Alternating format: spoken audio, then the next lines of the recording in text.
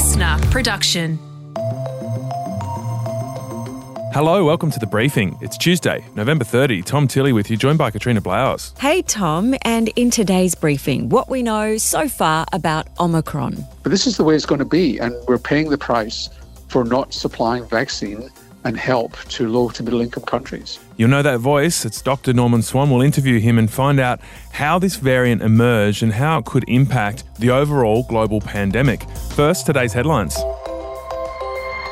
Plans to open Australia's border to non-resident visa holders has been delayed by 2 weeks after 3 more Omicron cases were confirmed yesterday. So as many as 200,000 fully vaxxed students and workers were expected to start arriving from Wednesday, but last night Australia's National Security Cabinet made the decision they'd push that back for 2 weeks to wait and see how serious the Omicron variant is, after hearing advice from the Chief Medical Officer, Paul Kelly. The number of Omicron cases here in Australia rose from 2 to 5 yesterday. 2 new cases in New South Wales, also one in the Northern Territory. That case is in Howard Springs. The other 2 are also in quarantine. And the Health Minister, Greg Hunt, has been out calling for calm. We're in a vastly different position from where we were on the 1st of February 2020. We are one of the most highly vaccinated, one of the most recently vaccinated, and one of the first to commence a whole-of-nation booster program from around the world. I've got to say, when I heard him say that yesterday, that made me feel calmer about everything. I'm pretty chill about this anyway, Tom, as you know. I'm staying pretty relaxed about it until I have to hit the panic button. But the fact that we are recently vaccinated too, I think stands us in good stead. Yeah, I'm so glad our vaccine rollout was late. It's just really paying dividends. So a lot of other countries have now detected Omicron overnight. Spain, Sweden, the Canadian province of Quebec have all detected single cases, while Portugal has actually detected 13 cases linked to a single soccer team. Yeah, and on the border news, more countries have joined Israel in completely closing their borders.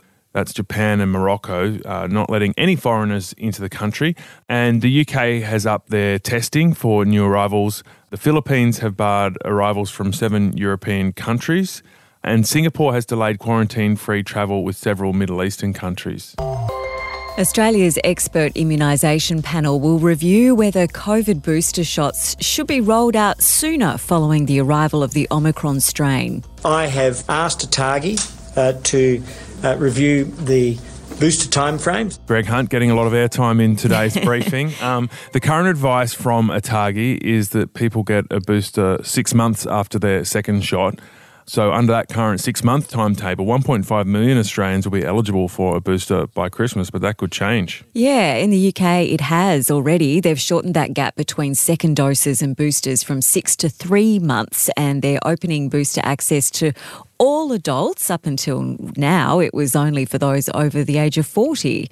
Yeah, and speaking of a sort of a forward-leaning, positive posture to this whole situation, Katrina, yes. Some interesting silver lining I've been reading about this morning is that if this strain is more transmissible but the symptoms are milder, it could actually overtake Delta but do less damage, which provides actually a better pathway out of the pandemic. It becomes more like the flu. That is one theory going around, and fingers crossed it proves to be true. I think probably the proviso to put under that little bit of optimism is that this really hasn't been around that long, this variant, so we don't know how deadly or how harmful it really is yet. Early signs are that it's milder, but we need to wait a bit longer before we really confirm that. Yeah, and I know that they're doing research here in Australia. Of course, they're doing research all over the world of the efficacy of vaccines against this new strain. But at the Uni of New South Wales, they've begun growing it in the lab. They expect it to bloom by the weekend.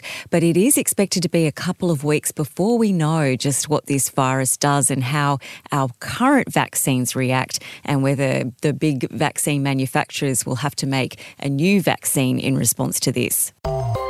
The family of missing Belgian backpacker Theo Hayes have questioned police theories that their son fell into the ocean at Byron Bay in June 2019. It is our strong belief that Theo couldn't have been alone after leaving Cheeky Monkey Bar. We believe someone from that night knows something about his disappearance. So that's Tio's dad, Lauren Ayers, speaking there. The family's in Byron Bay for the coronial inquest into Tio's disappearance. On the first day yesterday, police told the inquiry they believe he clambered up the beachside cliffs, dropped his phone, then fell and was swept out to sea. Investigators have been relying on location data traced from his phone, but the family say they don't think the son would have gone alone to the cliffs.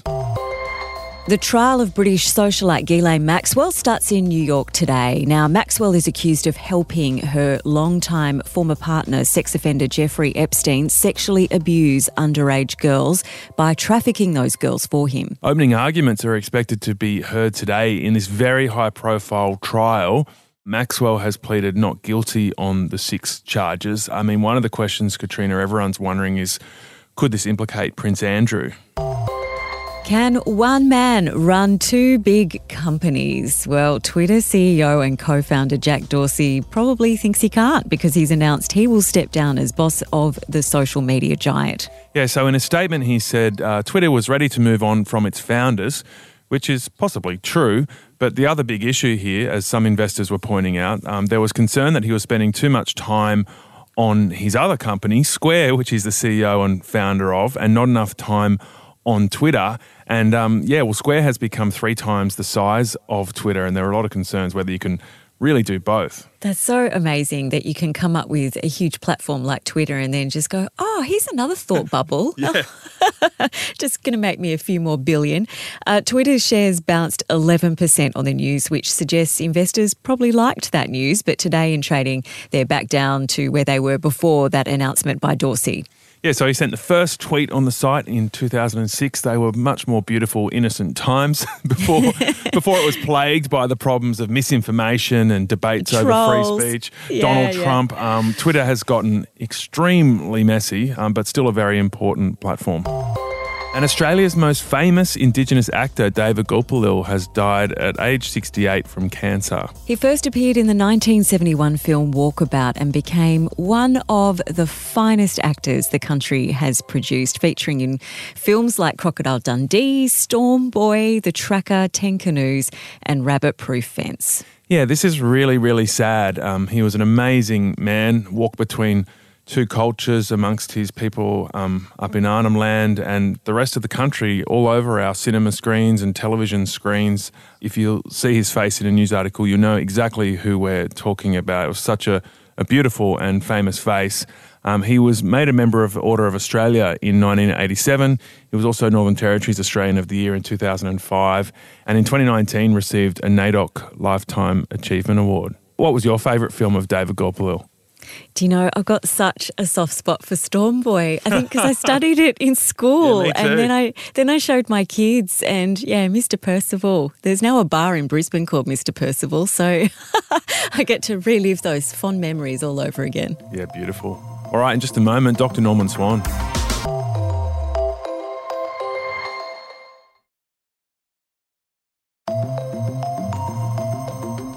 All right, we're going to learn as much as we can about the Omicron variant with Dr. Norman Swan. Now, he is the ABC's leading COVID reporter. He also hosts the daily CoronaCast podcast.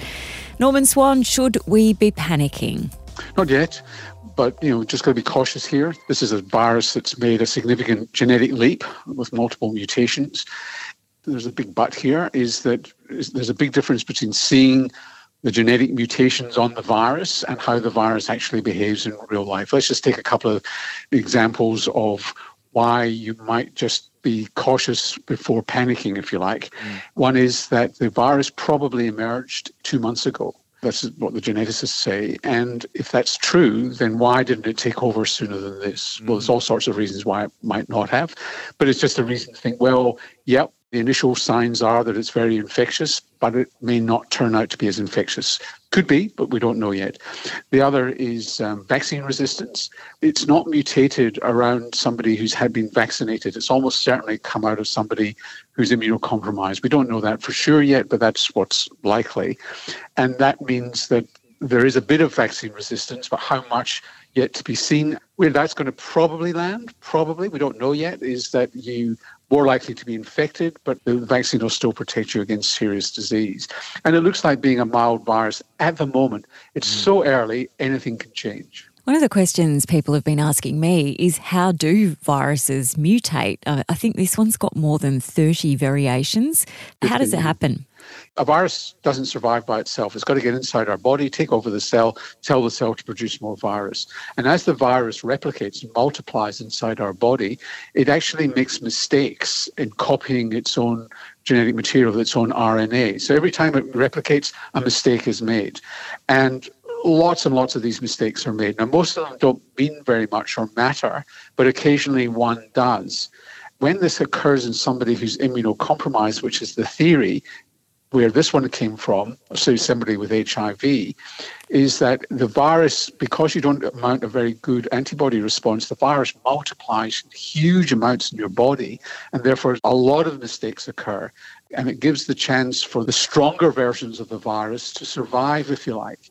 So one way the virus does not survive very well is by killing more people. So it's to the virus's advantage that it just makes you a bit sick, so that you can spread it to others. But if it kills everybody, that version of the virus isn't going to survive. So one way is to find its way around the antibodies, and that's how you get vaccine resistance, because they're the same antibodies as we produce to the vaccine. The other way is to become more contagious, so that when you cough or when you breathe out the virus, it's more likely to stick on somebody else. And it's those mutations that survive. It's evolution at work at hyperspeed. Okay, so tell us more about the story of this variant. The WHO said the first detection was November 9, but you're saying it actually started probably around 2 months ago. That's what some geneticists are saying, who've been looking at the genetic evolution of the virus and where the various versions that have occurred. So I think it's November 11th, maybe it's November 9th in Botswana, 3 cases. By looking at how the virus has changed since then, they can actually go back in time, and some geneticists, evolutionary biologists, are saying it could have emerged in September. But it takes a while for the first detection to take place, 2 or 3 weeks later in Botswana. It could well have been anywhere else, and we still don't know where this virus would have emerged from. Likely Southern Africa, because that's where a lot of cases seem to be, but we don't know for sure. How is this story different to what happened with Delta?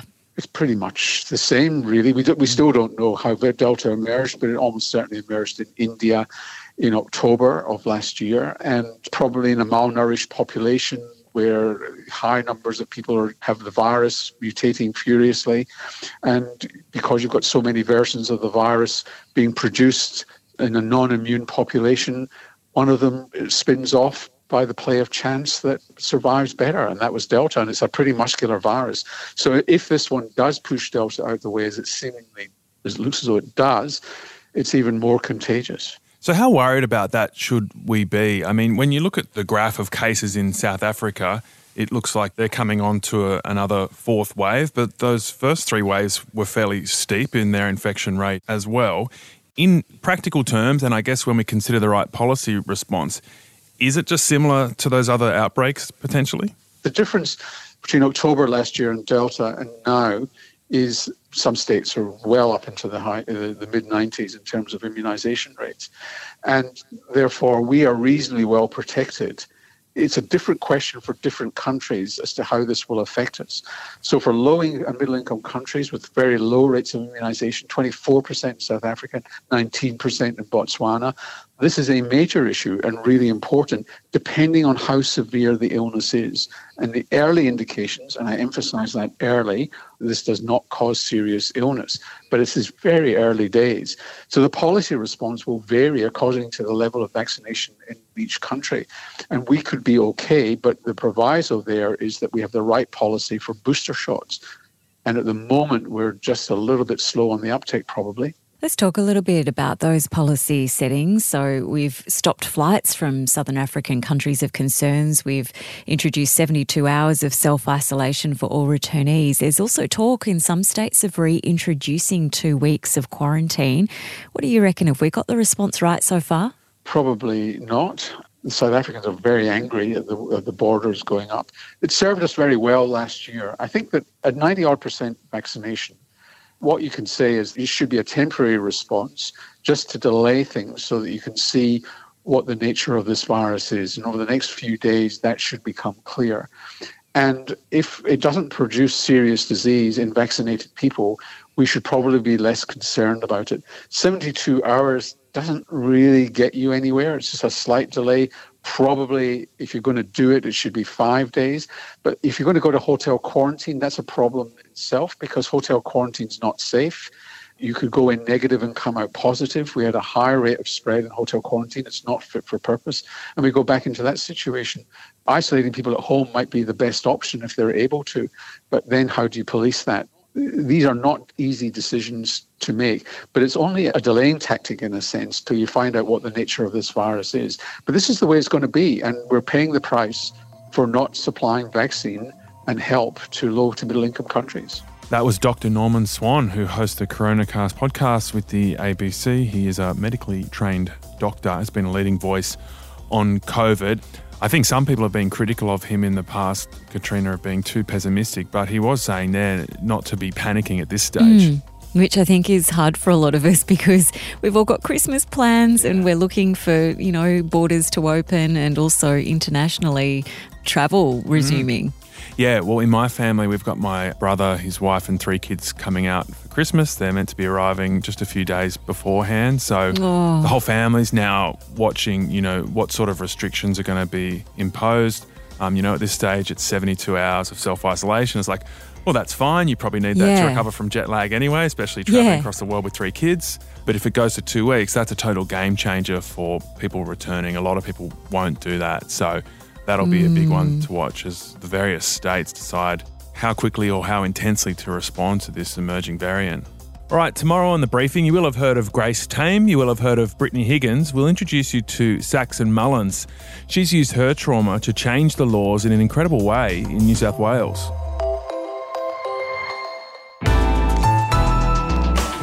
Listener.